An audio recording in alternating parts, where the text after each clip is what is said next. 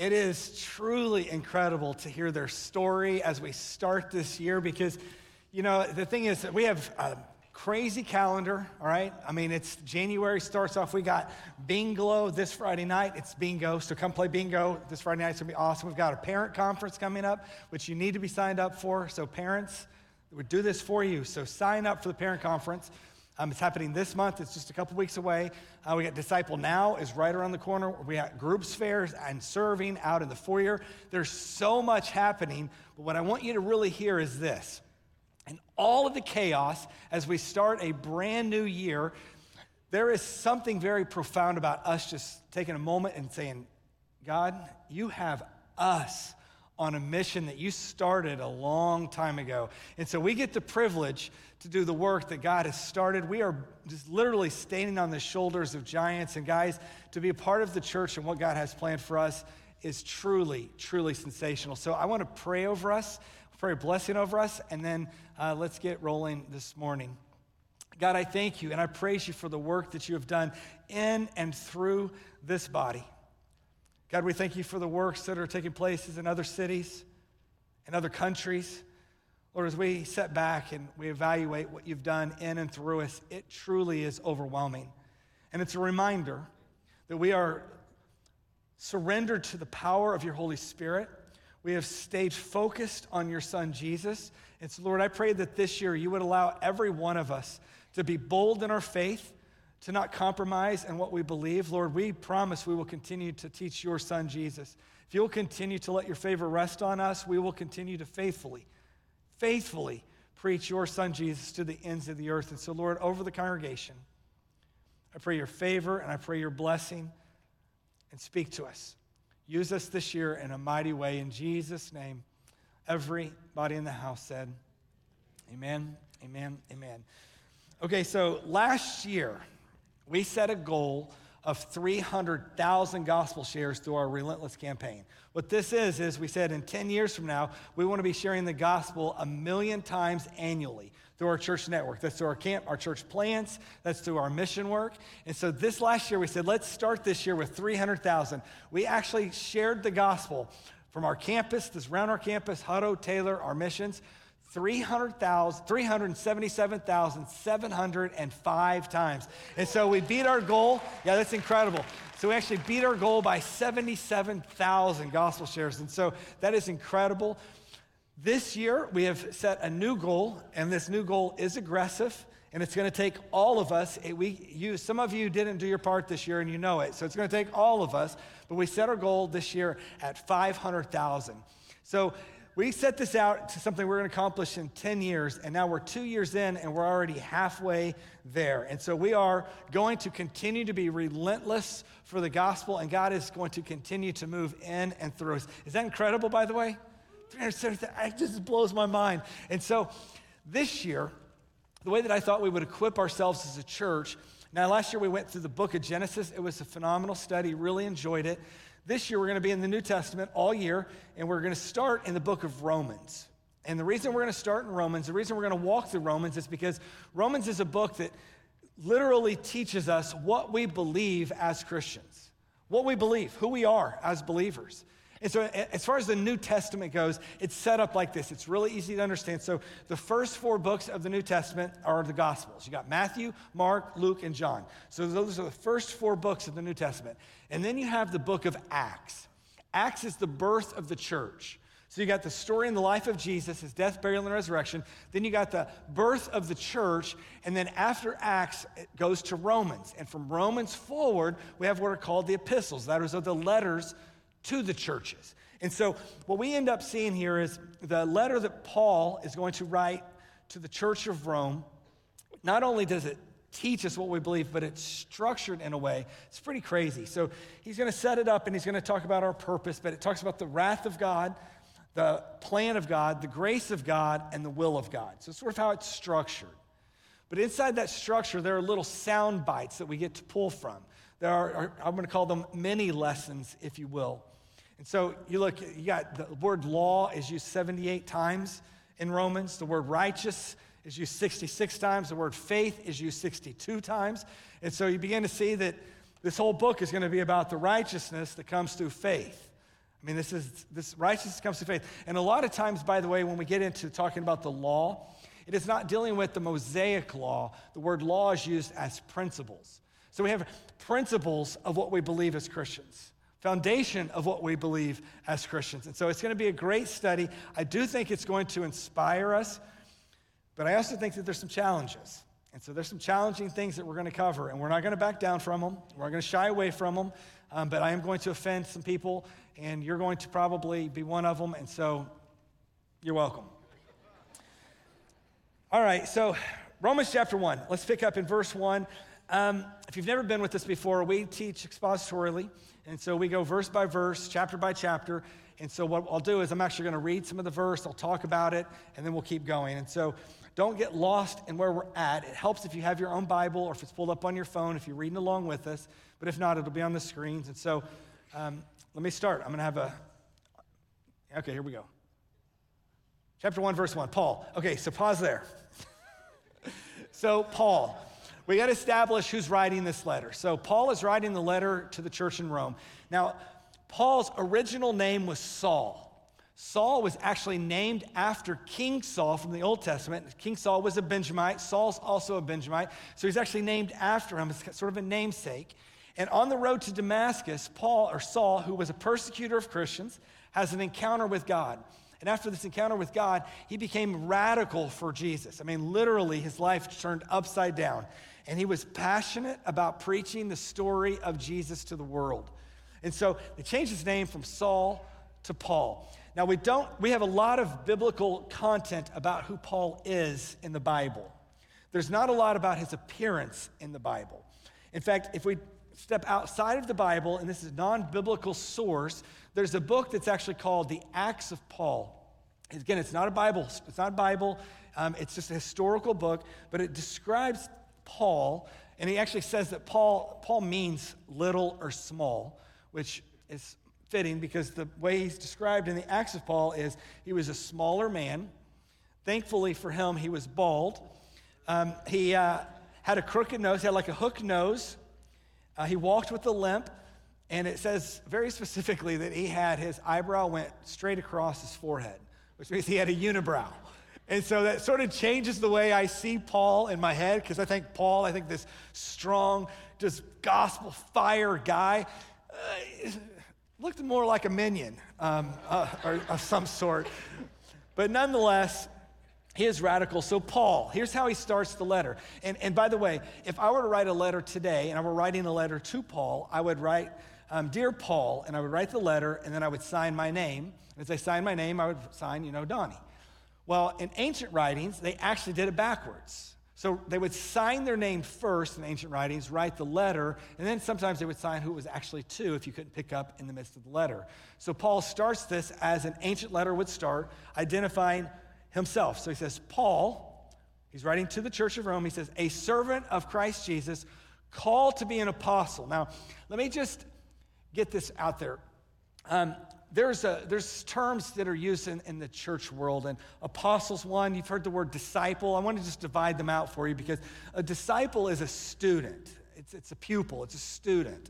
An apostle is actually someone who had a physical encounter with God or with Jesus, walked with Jesus, interacted with Jesus, and so he's a first-hand account person. And so that's an apostle. Well, Paul calls himself an apostle here, but he didn't actually walk with Jesus. He's classifying himself as an apostle, which the word apostle means a messenger or missionary. And so he's classifying himself as an apostle because he had a physical encounter on the road to Damascus where God changed his life. And so he's labeled himself as a missionary, messenger, physical encounter through that. And watch what he says. So Paul, a servant of Christ Jesus, called to be an apostle, he says this, a messenger, a missionary, he says, set apart for the gospel. Let me do this. So set apart, first of all, the word holy in the Bible is also a word that's set apart, means set apart. Those of you who have grown up in church, you've heard the term Pharisee. The religious leaders in the New Testament are called Pharisee. Well, the original word for Pharisee means set apart. It means that they are isolated, set apart. And so Paul here is saying, hey, this is a holiness, this is a Pharisee, I'm being set apart. So he's using the same language that they would have understood as Christian leaders. And so he's like, I'm set apart, but watch this. This is crazy. Set apart for the gospel. For the gospel. A lot of us who grew up in church, when you got saved, you were set apart from things. Isn't that the way you were trained up? Like you were trained up like you've been saved, so now here's what you don't do. And that's the way we're taught Christianity.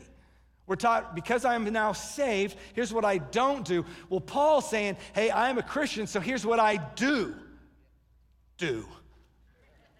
This is what I'm about.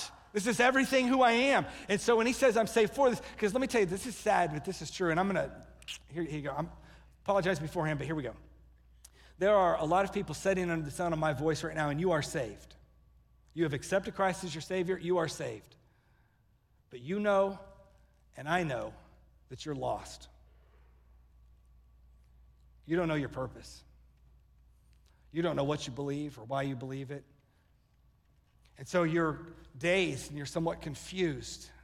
And you live your life and you want to proclaim God, but you know in your soul that there is very little purpose behind what you're doing. Paul is saying to the church of Rome, look, got to understand that I am in Christ, set apart, and I know my purpose. And what is his purpose? He says, my purpose is the gospel of God. And the gospel of God, I will describe this and explain this a little bit more in detail here in a moment. But the gospel of God, we have minimized the gospel of God. Here's what we think the gospel is. We say the gospel is, okay, so if we've all sinned against God, and so that separated us, and because we've been separated, we have to be reconciled. The only way you can be reconciled is by what Jesus did on the cross. And so the gospel to us is when we say, you need to confess with your mouth and believe in your heart that Jesus is Lord, then you will be saved. That has become the gospel to the Western church. That is not the gospel that Paul is talking about, and it looks like it's repeated a couple times here. That's awesome. So let's read it again. So Paul, a servant of Christ Jesus, called to be an apostle, set apart for the gospel. I'm set apart to tell the story of Jesus, not just a presentation, but the story of Jesus, because understanding the story of Jesus is what brings repentance. It's what brings life change. It's what makes us wake up in the morning and say, I refuse to be the same. I refuse to be like the world. I refuse to live against God's decrees, against his word. I refuse to be rebellious in my spirit because I know who Christ is. And I think that that's missing in some people's lives. Yes, you've said yes to Christ, but you have yet to find a moment in your life where you are desperate to not be rebellious against God. And Paul is writing the letter to the church at Rome. He's writing this letter in 57 AD. He's not going to make it to Rome for another 3 years. So it'll be 60 AD before Paul ever steps foot in Rome. So he's writing this letter. Some people believe he's writing it from a prison in Corinth. Some believe he's just writing it in Corinth. Whatever the case, in 57 AD, Paul is saying, I am Paul, I'm an apostle, I'm called, I'm set apart for the gospel. I know my purpose. That's how he starts. And in verse 2, he said, my purpose, which is the gospel, this is what was promised. Verse 2, chapter 1, verse 2. It says, which he promised beforehand through his prophets. We're blanked out. There we go. Which he has promised beforehand through his prophets in the Holy Scripture. So when it says that he promised beforehand through his prophets in the Scripture, Paul is simply saying, look, I am sold out for the gospel because the prophets, talking about Daniel, Jeremiah, Isaiah, Ezekiel, the prophets of the Old Testament, there were 300 plus prophecies that were actually spoken and talked about the Messiah to come, who is Christ Jesus. And so what he's actually saying here, there's a guy that I enjoy reading, his name's John Phillips. And John Phillips actually says this. He says, imagine this, if you took the prophets of old, what it is it's 300 plus prophecies where they took an arrow, they draw it back, and they fire them straight up into the air. And all 300 plus arrows come down on the exact same point, who is Christ Jesus. And that's what he's saying here. He's saying, look, I've watched all of the arrows fired, and I see them all come down. The Scriptures promised. What did they promise? Look at this very clearly. Verse 3. They promised, the promises were concerning his son. Concerning his son. Concerning the Son of God, who is Jesus, who is a descendant from David. Now, David was promised that he would have someone on his throne for all of eternity. It was an eternal promise. And we know that Jesus comes through that line of kingship. Keep going, verse 4. In verse 4 it says, and was declared to be the Son of God. So understanding Christianity 101 is Jesus is declared to be the Son of God. He's actually declared to be God. This is what we believe. We believe that Jesus walked on earth and represented us. He's the covenant representative to cover our sin. He stepped out of heaven. He has always been. He wasn't created in Bethlehem. He's the Alpha and the Omega, the beginning and the end. He always has been and he always will be. And so we believe with everything we are that he's declared to be God's Son, the Son of God. And it says this, in the power, so here's the power, according to the Spirit of holiness by his resurrection from the dead. So the resurrection from the dead, this is what Paul is saying. The church is established on the power of God, which is seen in the resurrection of Jesus. Hear me and hear me clearly. The church was not founded on a cross. The church has never been established on the cross. I know that people want to see the cross. People want to have a cross, wear it on their necklaces. I understand that. But the church was established on an empty tomb. It was standing outside the empty tomb after Jesus had conquered death, where everything changed. This is why the disciples, this is why the people that walked closely with Jesus, this is why they were willing to literally, the eyewitnesses to Jesus' death and resurrection, they were willing to die before they would disclaim anything other than he rose from the dead. Killed, martyred, hung upside down, thrown off the top of a temple. They were killed because they're like, this was the power of God on display. And Paul is saying this. It's like the power of God is represented in Christ through the resurrection. It's through the resurrection. And you got to remember, when Paul is writing this in 57 AD, you're not talking about 2,000 years later where people will be going, I don't know. There were still eyewitnesses walking on earth. Paul had never been to Rome. The people he's writing to, they experienced Pentecost. So they were in Pentecost in Acts chapter 2 when the Holy Spirit of God just rushed down on them and thousands upon thousands of people got saved. They left Pentecost. They left Jerusalem. They went back to Rome and established a church. They established it because they had seen the power of the resurrection. They had seen the power of the Holy Spirit. They believed and trusted that God was fully in control. And the eyewitnesses, people who saw Jesus dead on a cross and saw Jesus walking after the resurrection, they were relentless for the gospel. Not a presentation, but repentance and life change and a new hope and a new purpose and a new focus. And so Paul is writing them saying, look, we know the power, you know the power, and it's not foreign to them. In verse 5, he says, through whom, this is still talking about Jesus, through whom we have received grace. We have received grace. Now, next week, we're going to deal with the wrath of God, and it's excruciating. The grace of God shows up multiple times in Romans, but he's like, you have received the grace of God and apostleship to bring about the obedience for the obedience of faith for the sake of his name among the nations.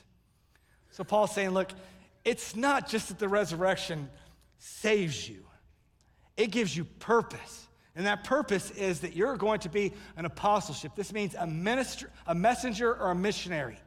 You're going to go to the nations. This is what's lacking in some of our hearts in the room, is the idea and the identity of the nations. And what it means for us to take the gospel from Round Rock, Texas to the ends of the earth means that we are radical in what we do. It means that we step way outside of our comfort zones. And it means that we actually believe the Bible.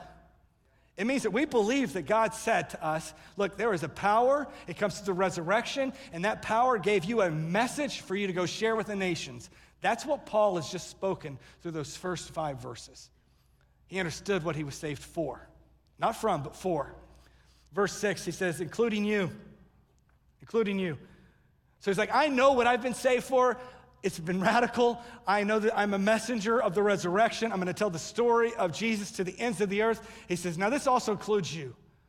You who are called to belong to Christ Jesus. If you are called to belong to Christ Jesus, means if you've been saved, then you are commissioned to be a messenger, a missionary, someone who's going to take the gospel beyond your own house. Paul, I identify with where Paul is right now because I will just sum this up this way.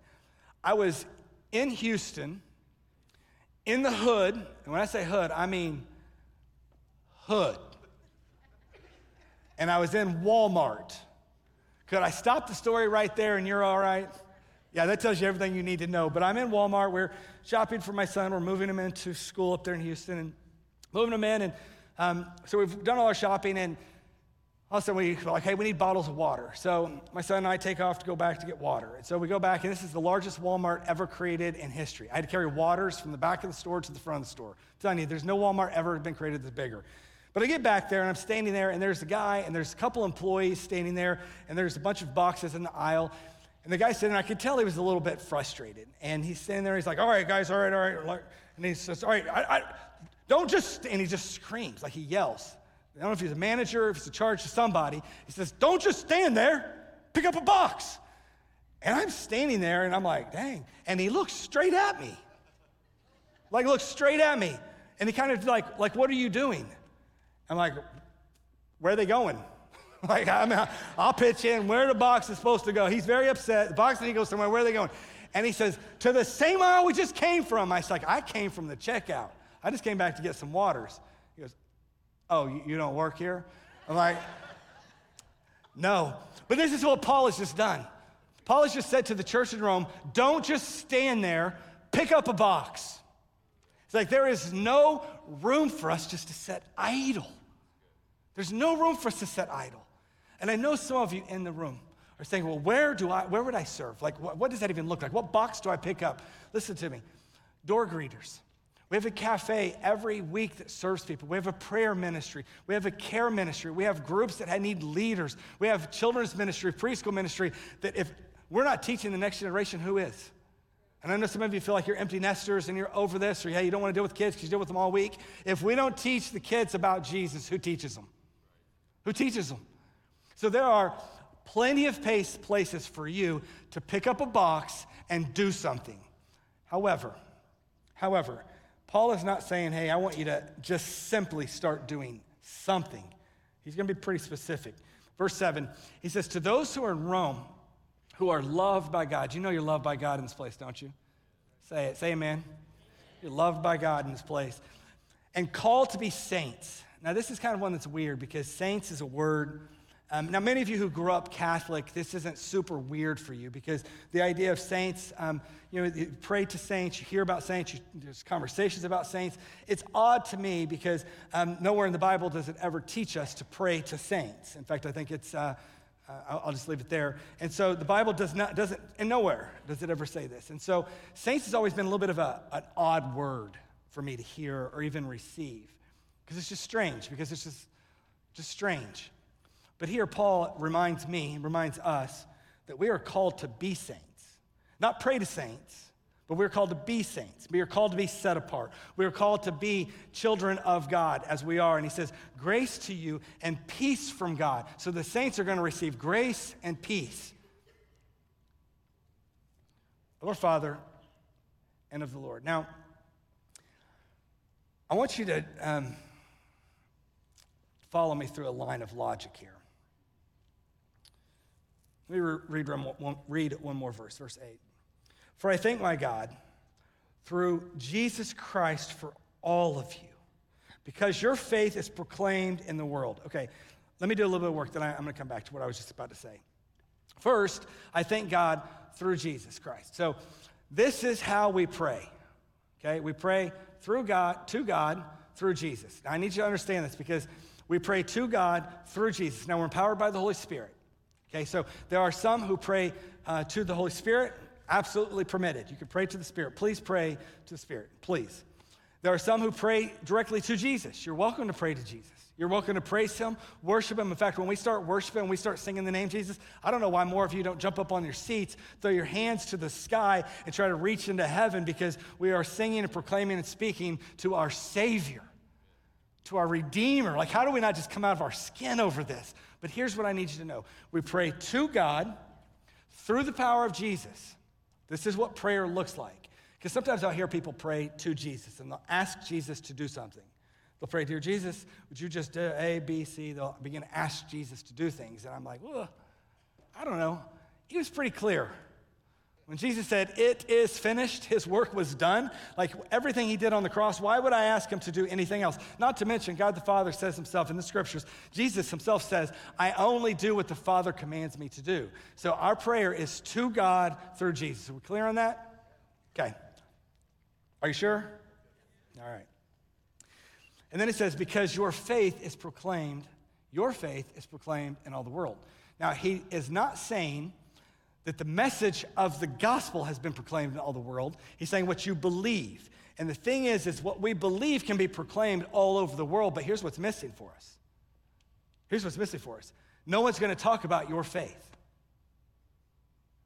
Paul understands this. He's like, hey, if we're not proclaiming our faith, no one is going to say, man, those people in Round Rock, they sure are full of faith. And even if they do, what does that even mean? What does it even mean? Because I see an entire group of people who seem to lean on faith and then walk away from faith. Lean on faith and then run from God.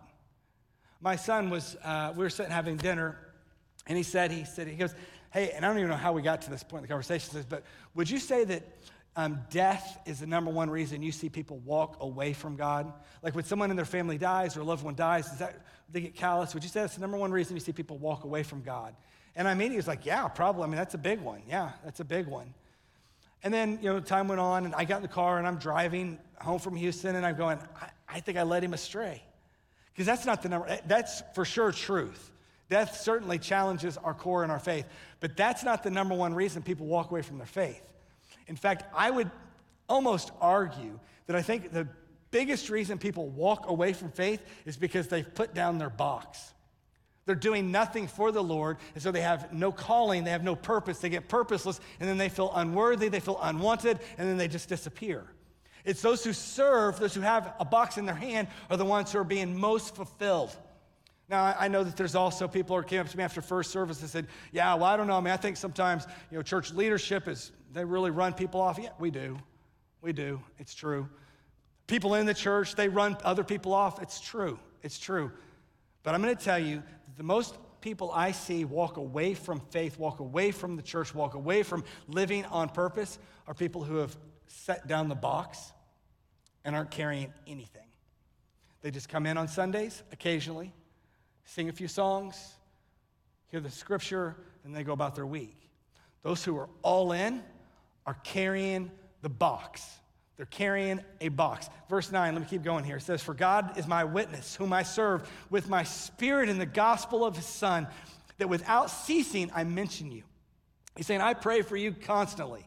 Again, I hope you're praying for your kids. I hope you're praying for your spouse. But who else are you praying for?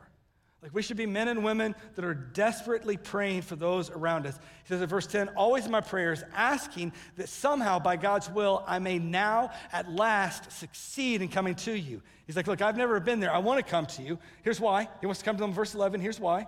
For I long to see you that I may impart to you some spiritual gifts to strengthen you.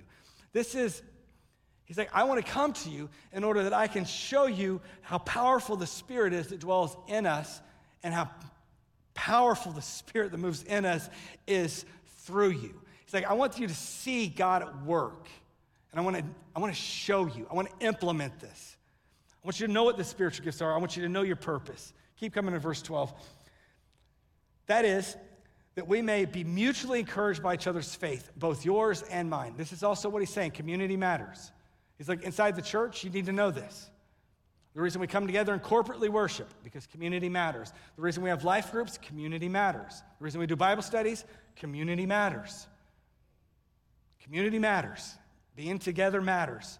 He's like, this matters. In verse 13, he's like, I do not want you to be unaware, brothers, that I have often intended to come to you, but thus far have been prevented, in order that I may reap some harvest among you, as well as among the rest of the Gentiles. He's like, I'm ready to inspire, train, and send some of you.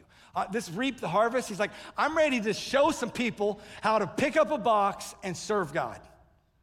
I'm ready to show people their purpose. I want to come to you so bad because I want to tell people that they have a purpose in the kingdom of God. I don't want people to be lost. I don't want people to be just frolicking about. Is that the right word? Frolicking about? Is that a word? Frolicking. I'm going to frolic through this next verse. Verse 14 says, I am under obligation both to the Greeks and to the barbarians, both to the wise and to the foolish. I really like this, and this is good for us in the church to hear today, because he is saying, I'm under obligation to serve and put a towel over my arm and speak to people who believe and think differently than I do. He doesn't say, look, I am under obligation to get on Facebook and just trash somebody for what they believe. That's not what he's saying. It's like, I'm under obligation to love and to serve and to share the truth with people. This is going to be a crazy year. We're entering into an election year. There's going to be things that get crazy. And the church doesn't need to be crazy. The church needs to be focused. The church needs to understand the towel over our arm and serving, and we serve and love and we teach, and we're not going to back down from the truth. We're not going to compromise in what we believe. We're also not here to kick people in the teeth. We're here to show people there is a God who loves them, and there is a Son who died for them, and there's a salvation that is set aside for them. He says this. Next word, listen to this, verse 15. I am eager to preach the gospel to you also who are in Rome. I'm eager to preach the gospel. This is not him saying, I'm eager to come tell you that if you believe in your heart and confess with your mouth that Jesus is Lord, that you will be saved. Right? That's what we've summed the gospel up to. That's not what he's saying here. That's not what he's saying. He's like, I'm eager to preach the gospel. I'm eager to tell you about the life of Jesus. I'm eager to tell you about the story of Jesus. I'm eager to tell you about what Jesus has done and accomplished for you. I'm eager to tell you a story about someone who loved you enough to go to the cross for you, and what that means for you, and how you respond to that. And that's what the rest of this letter is about. The rest of this letter is about Paul teaching what Jesus' death and resurrection mean to us as Christians, what it means to us as people. He goes on, listen to what he says. The very next words he says is verse 16. He says, for I am not ashamed of the gospel. I'm not ashamed of Jesus' life. I think sometimes we live like we're ashamed of Jesus' life. I'm not telling you got to wear the t-shirt and carry the coffee mug, but I'm saying I'm not ashamed of what he's done for me. For it is the power of God for salvation to everyone who believes. What Jesus' life did, that is the power of God for salvation for everyone who believes. So if they understand who Jesus is and what he's done, that is the power of God. Paul's like, I want you to know the power of God. I want you to understand it. To the Jews first and also to the Greeks. And then listen to verse 17. Here's how he wraps it up. He says, for in it, and what? What is it? It is the gospel. The story, the life of Jesus. In it, the life of Jesus, the righteousness of God is revealed. In the life of Jesus, the righteousness, the goodness of God is revealed. That's what he's saying here. And then watch this. He says, from faith for faith. This actually means the first to the last, or cover to cover. Like if you ever said, like I'm gonna read a book cover to cover, that's what this actually means. It's like from cover to cover. If you wanna know God's goodness, you wanna know God's faithfulness, you want to know God's righteousness? It's found in Jesus. So tell the story of Jesus and you can understand God the Father. You can understand how good he is, how gracious, how powerful he is. It's all wrapped up in Jesus. And then he says, he quotes, as it is written, the righteous shall live by faith. Let me break this down really fast. He says, the righteous, that is those who are upright with God, those who are at one with God, they live by faith. So righteousness is established, let me do it this way. Righteousness is established through faith. Not your works, but faith. And those who have faith in God, says they live.